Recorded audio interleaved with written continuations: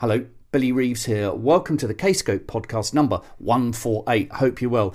Thanks for your company. Coming up, a chinwag with Ed Wynn from the legendary Ozric Tentacles about many things. A remix from Envy of None.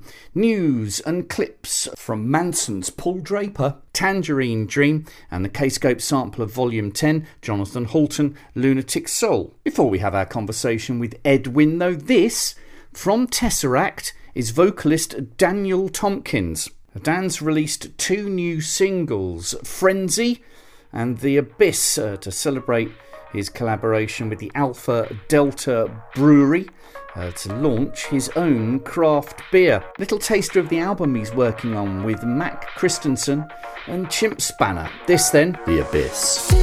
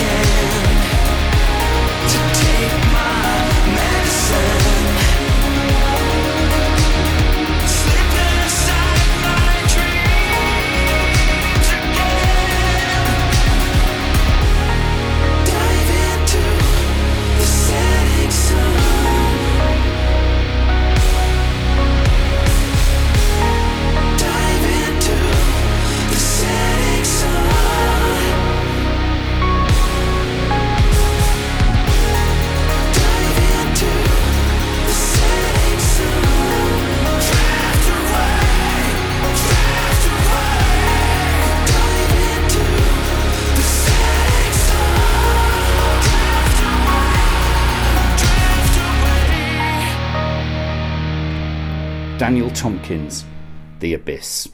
Now, Ozric Tentacles legendary frontman Ed Wynn has a new album out on Kscope with his chum Gray Vanderloo. It's entitled Tumbling Through the Floatyverse. Before we have a good old chinwag with Ed, let's hear Infinity Curtains.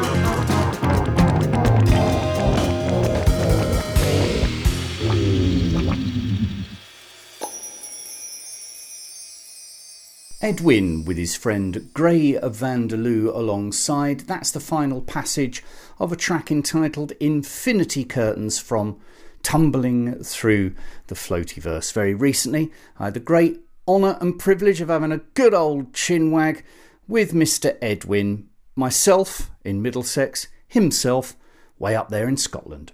So congratulations on the record, a new Ed Wynn LP, just as midsummer hits. Was that deliberate? No, it seems to be a perfect timing, really. And I was happy to see that out at last. It's been a while, been making it and polishing it for about a year and a half now. So, yeah, was that deliberate? Did you think of it as a summer record? I always imagined it. I thought, in fact, it might have been coming out the previous summer, but then there was another record came out instead, so we sort of put this one on hold for a bit. But yeah, no, it's got a very summery kind of sound to it, it seems, and so I'm glad that it's managed to come out at this time. Is that frustrating, though? I can't imagine putting a record back by a whole year, because, it must take a year to do it. Well, you see, I sort of made it at the same time as I made the last Osric album, sort of in between times to keep myself sane, And so, in a way, the other one kind of overshadowed this, and so it sort of went very much into the background for a few months, So therefore, no, it wasn't frustrating, really. It was kind of a nice surprise to suddenly think, oh, hang on a minute, there's this album. And I sort of mentioned to the record company that there is this pretty much finished record, and do they want to do anything with it? And they said, yes, please. So I thought, well, okay, I'll finish this off and see what they think, Because Tony Harris at Kscope is our mutual friend, of course. I don't think I've known him quite as long as you have, but I've known him a long time. And he's so evangelical about you, and he seems to be on a one-man mission to return you or place you in a very high pantheon of British pop music. Is that something you're comfortable with? Eventually it might be nice after all these many, many years of hacking away at it. Yeah, it'd be fun. But, whatever, either way, see, the thing is with me is I'm very happy either way, whether I'm successful at this or not, I'm still going to keep doing it because it's all I can manage to keep doing, really, That's interesting. So how would you gauge success? Because I would say that you have been and continue to be successful doing what you're doing, surely. Yeah, for me, success is to be comfortable, really. Have a roof and a bit of food and friends and family and close people all safe is good enough for success for me, It's nice to see, actually, kind of musicians being spoken about as key workers, and it's interesting that, many of them have second jobs and how difficult it is to tour now. Have you, are you sort of like living in sort of Ed Wynn world, or have you been kind of touched by that? Obviously you've been touched by the pandemic. A little bit, yeah, but my version of the pandemic was the fact that, thankfully, Tony, again, at Snapper said, look, it's okay, you make an album and it'll be fine, so that was my pandemic experience. So after that, it's, I don't know, really. Pretty much the bubble retained, and it's the same, yeah, the blue bubble is still intact, and it feels pretty much the same as it always has, really, yeah. Pretty much everybody that I've come across in doing 148 podcasts for Kscope basically owns the means of production, whereas, when I was a lad, you would have to go to a record company, they'd be the venture capitalists, you would have to hire studios, people would talk about warm, fuzz and flange, but you've pretty much been doing that for a long time. Well, yeah, it used to frustrate me early on when I used to do bits of music for people in studios and I'd see them all there sort of playing about with all these toys, and I very much wanted to get my hands on it, you know. And on the knobs. Yeah, you know, and I was sort of not allowed to play with them, but I just thought, well, that looks great, you know. And so I thought, well, somehow I'm going to try and wangle this so that I can do this and not listen to anybody else's ideas and have fun with it myself, you know. And it's been a slow learning life journey, learning how to get finer and finer details and closer to what I want to have on the sound. I always suspected that so much of that kind of argot was bullshit. It's extraordinary, really, actually, because it has really shrunk. I mean, you know, what used to be a room full of huge boxes with a recording machine the size of a washing machine, now is like the whole entire thing is like something the size of a Tintin book now. It's ridiculous. It's amazing. I love it. It's good. You can carry it, and it's at last there's the studio in the pocket. A few years ago, for the first time, I saw somebody basically producing their album on a tube. You know, they had a laptop and they were clearly doing some beats, you know, and editing them, and it was really, you know, it was really inspiring. Weather-wise, though, it must be a bit of a double-edged sword because the warm weather has put the climate catastrophe front and centre, which has been interesting to hear that people are actually talking about it. Although, of course, inevitably it's turned into a typical English binary argument, but at least people are speaking about it, I guess. Yeah, for sure. I mean, it's been pretty. I mean, I must say it's been pretty nice up here, actually, in Scotland. It's quite a rare treat to get sun like this. So, you know, but I gather it's been a little bit sort of suspiciously weirdly hot. Very much. So who's this other fella that's on the record? How come he gets a credit? Well, this is Gray, my friend Gray. He has his own world, which is his band is called Grace Rooms, and the reason he calls it that is because his name is Gray, short for Gregory, which is but he's from Holland, and he says these are Gray's rooms, his little tunes that he makes. And he was a big fan of Ozrik's for a long time, and we played a gig in Holland, and his band was supporting us. And then as soon as they started, me and Silas just ran down there and said, "Who's this? What the?" And since then, heard his CDs and got to know him.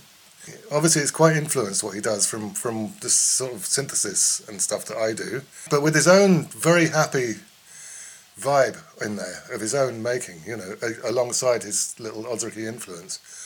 And so, you know, eventually I got to know him. I mean, he came to a gig and I've got on very well with him. You know, he was hilarious and nice, humorous, very, very nice guy, you know, and eventually decided to try a tune or two, you know, and it seemed to work very well, you know. And So when did he get involved in Floatyverse then? Was he in at the ground floor, as it were, or did you think, do you know what, I need Gray on this? No, it was definitely, we decided to sort of think, well, let's make something. There was a concert a couple of 3 years ago at Cosfest Festival where I needed Silas couldn't help me with this gig I was doing.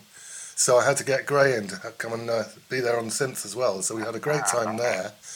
Met each other properly, musically and other stuff, because we had to rehearse and stuff. Then, you know, eventually thought, well, you know, this is really fun. And is that all we're going to do, or should we do some more? And I said, well, come over and we'll do some stuff in the studio, come and play about. And suddenly at the end of that, we had sort of 6 starting points, 6 backing tracks after about 3 days. And it was like, okay, well, it's very easy. And eventually it sort of started sounding like a very completed thing, and we thought, well, then the Ozrik album came out, so we had to stop for a bit, and then that calmed down. We brought this one out, and So maybe that's what I'm sensing then. Maybe I'm sensing his kind of summery vibes then when I'm thinking, because it is, as you say, it's quite a happy record. I mean, I always expect your records to be happy, but there is something, it bounces. Well, no, the point being that we were in the studio together, very much enjoying being very silly on synthesizers and bouncing around and having fun, you know. Yeah. And for me, it was like, okay, well, this doesn't actually have to be Ozricky, so let's just have it for fun. Yeah, it's funky, man. Yeah, it bounces about, doesn't it? But this, of course, is hugely disappointing because I want my artists to be at each other's throats. You know, you can't create great art without some sort of terrible conflict. Please tell me about a track or a passage of a track that nearly didn't make it because you were rowing. Well, no, there was a couple of tracks which were nothing to do with rowing. We don't know how to do that, really. We're too spaced out to do that sort of thing. But there were a couple which didn't make it because we thought they were a bit boring or something, maybe. I think we recorded 7 backing tracks and we got 5 tracks out of it. So that's not a bad average, really. Is it? So does it start with a groove? Yeah, well, Gray is a drummer, you see. And I have an electric kit here, which I can record MIDI drums with. So what we were doing, I was getting my synths all clonking away nicely, and he'd suddenly go, right, there we go, wait a minute, let me go to the kit, and I just push record, and off it goes, and he's very, very quick like this. So for those that don't know, then explain what MIDI means. So he's bashing away on the kit, and you can make him sound like Ringo or Nico McBain. Not quite, not quite. MIDI means that you can play the drums on a MIDI kit which sends impulses from the pads on the drum kit through to my computer, which then triggers drum sounds to sound like a drum kit. So in a way, it's like getting a very nice, huge production drum kit sound without having to have all that stuff and just have him sort of... Because whenever I see those MIDI kits, they look really flimsy. They look as though they would sort of like fall apart if you hit them, but they must be quite sturdy then, obviously. They do collapse occasionally, when the drum... Oh, right, good, I'm glad. I mean, the annoying thing is when a drummer isn't used to these things and they're expecting it to respond like a real drum kit. Yeah, and so exactly. So they smack the living crap out of the thing, trying to get it louder. And I'm trying to say, no, be gentle on this poor little electronic little... Oh, please tell me that you have what would be the MIDI impulses of the whole thing falling to bits? That must sound amazing. Well, yeah, it goes up to 127, and you might get a couple of 128s there if Because I've often fantasised about what literally a drum and a drum kit being kicked down the stairs would sound. It's an old cliche from my time. If someone gets too busy or out of time, it sounds like the drummer's being kicked down the stairs. I would really love to hear a MIDI version of that. Well, what I find happens is that when a drummer is doing drum fills going around the toms and it's not quite tight enough, it sounds like someone emptying a sack of potatoes over the kit. Okay. Well, that's my point. It brings the conversation full circle, then, isn't it? Because if you can make a MIDI kit actually sound like someone tipping out a bag of spuds, or of course, vice versa. So what happens in the future then? Where's your head at when it comes to if I say the words Ozric Tentacles? What does that immediately spark in you? It makes me look at my computer and realise that I've got pretty much an entire Ozric album almost finished already. Which is So how do you know it's going to be an Ozric album, and how do you know it's going to be an Ed album? Well, it just depends what's required at the time, really. If there's there's 3 things. There's Ozric, and there's an Ed album, and there's also this Nodin's Ictus, which is a slightly more ambient version of the whole same thing. Okay, define ambient. Oh, less. I mean, not ambient, literally, but less heavy, less rocky, basically. There's more ethereal, less rocky. So, there's 3 places tracks can go, and depending on their nature or what's required, I can sort of bend them towards what's required. Really. So compartmentalising or just being tidy? It's a very easy thing to start a piece of music, but it's a very, very difficult thing to finish. Well, there's no one telling you to stop, is there? No, well, not really. That's the trouble. Somebody once said something like, what was it? Art is never finished, it's only abandoned.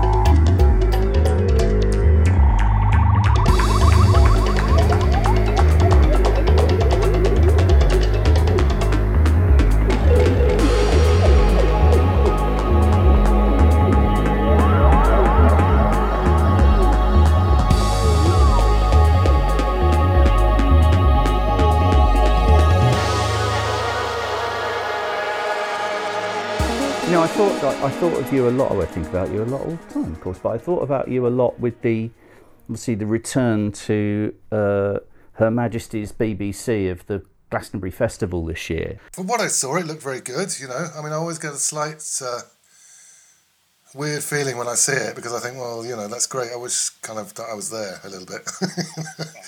I get sort of jealous seeing them all sort of like. Because how's it changed over the years?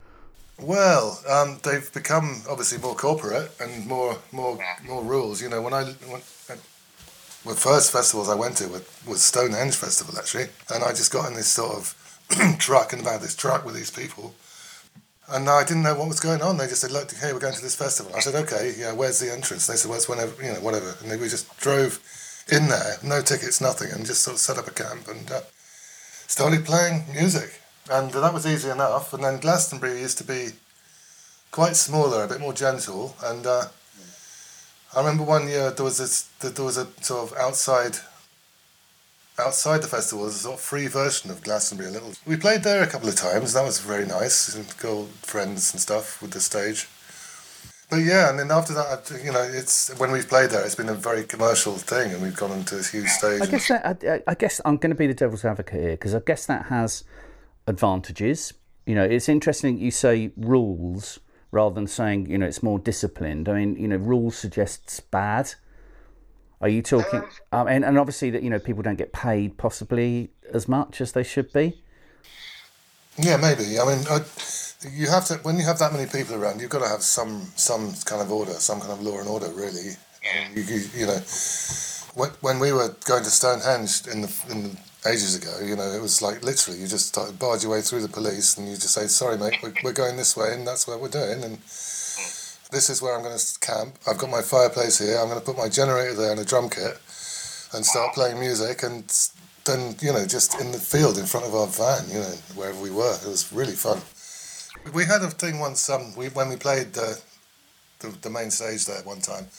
The next month, Mike Levis had an actual little small show he put on for the locals in Bilton, and it was a little thing with a marquee and stuff. And he invited us to go and play there. It was really nice, a little sort of village gathering, and to say thank you, you know, for putting up with the insanity of having all these people. Yeah, clever. Yeah, because it's in the worst place.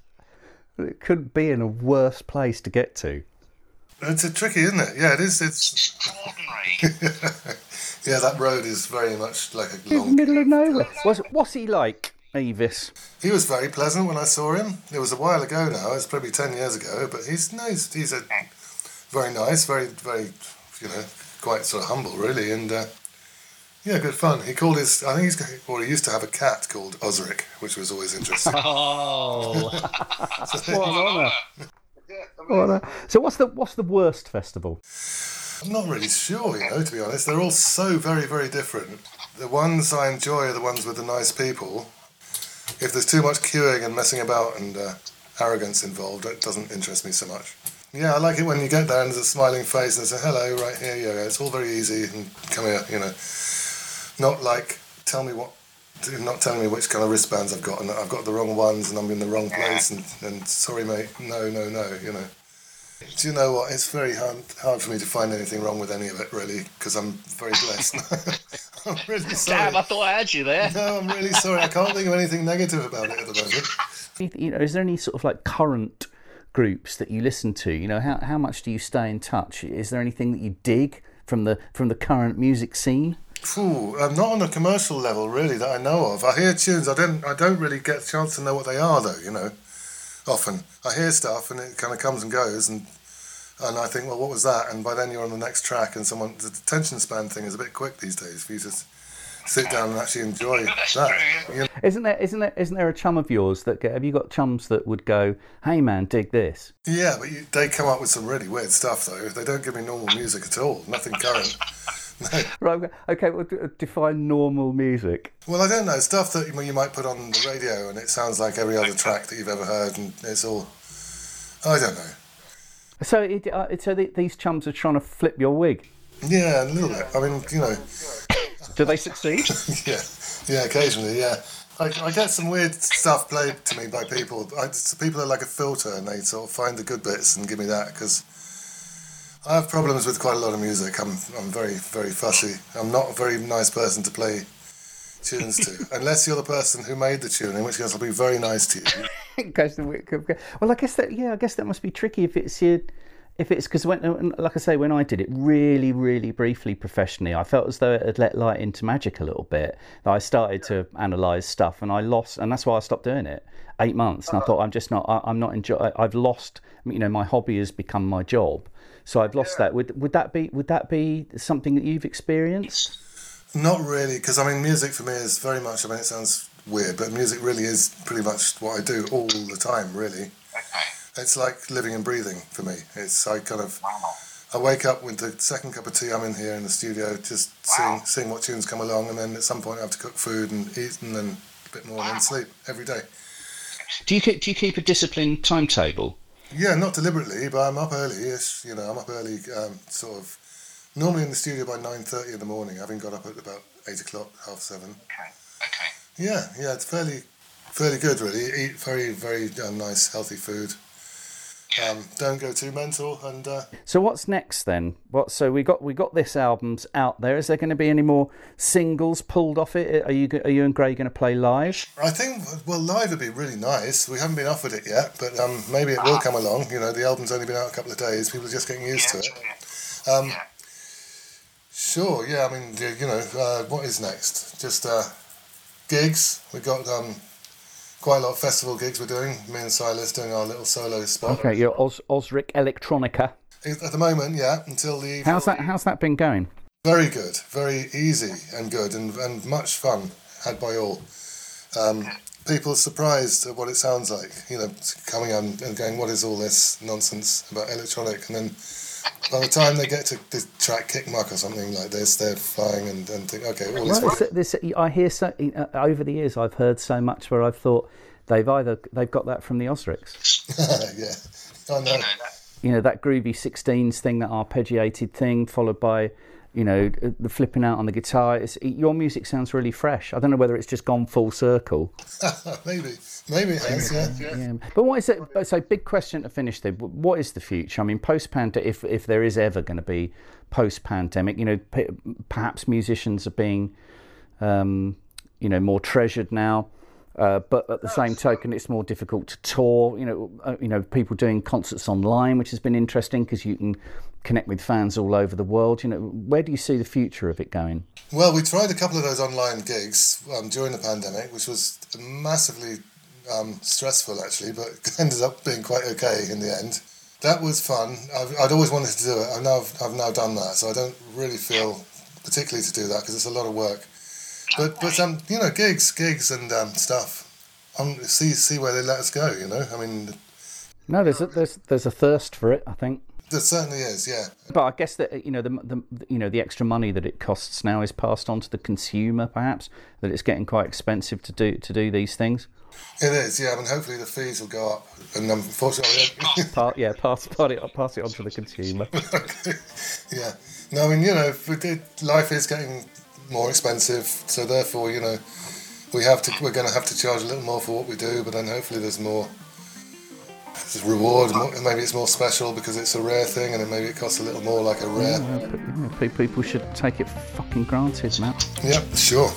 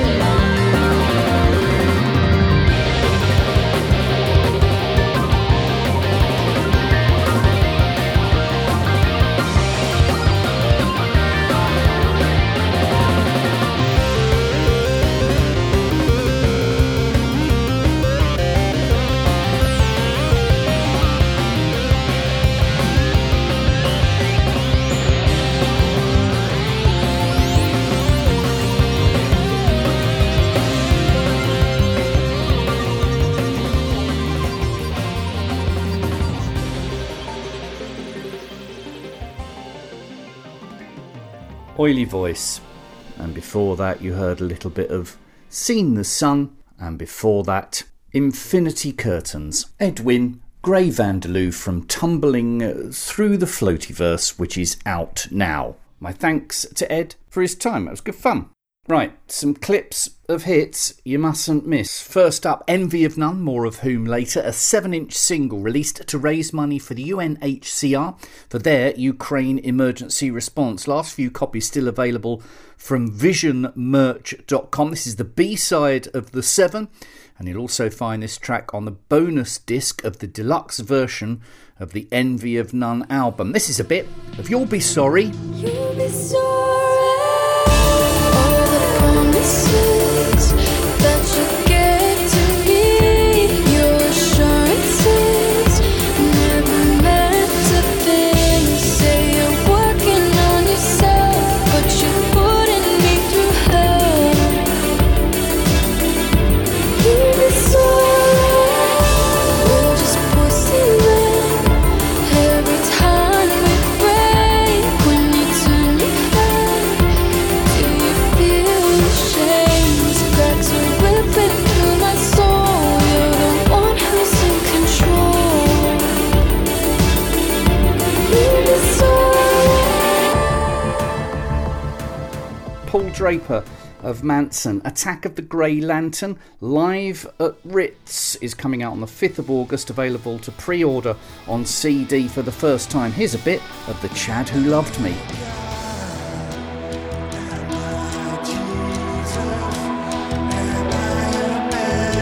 Everybody's hands in the air.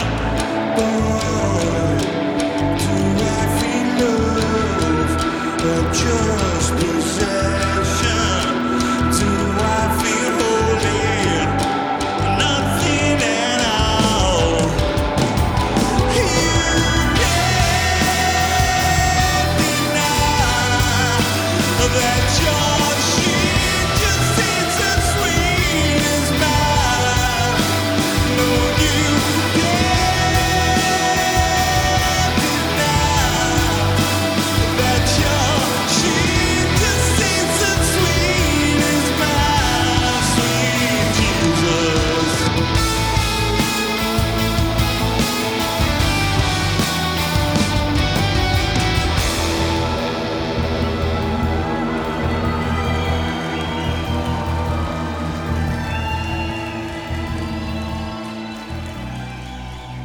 Next up, a slither of Machu Picchu from the album of the same name by Tangerine Dream. Reissue now available on LP and CD.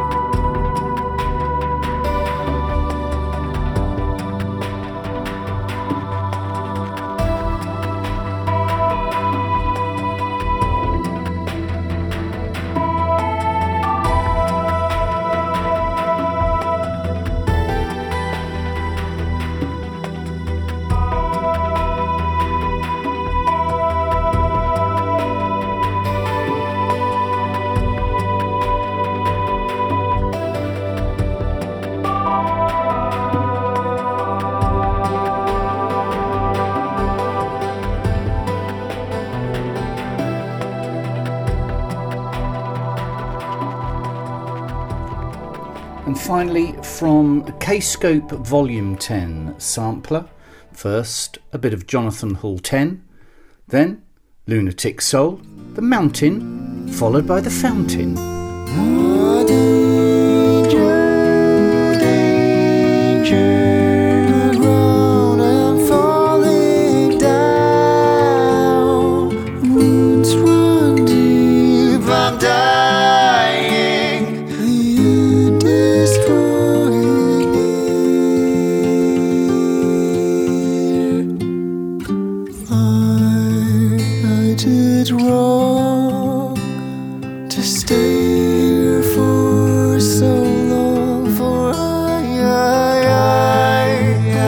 Have come to sing the demon.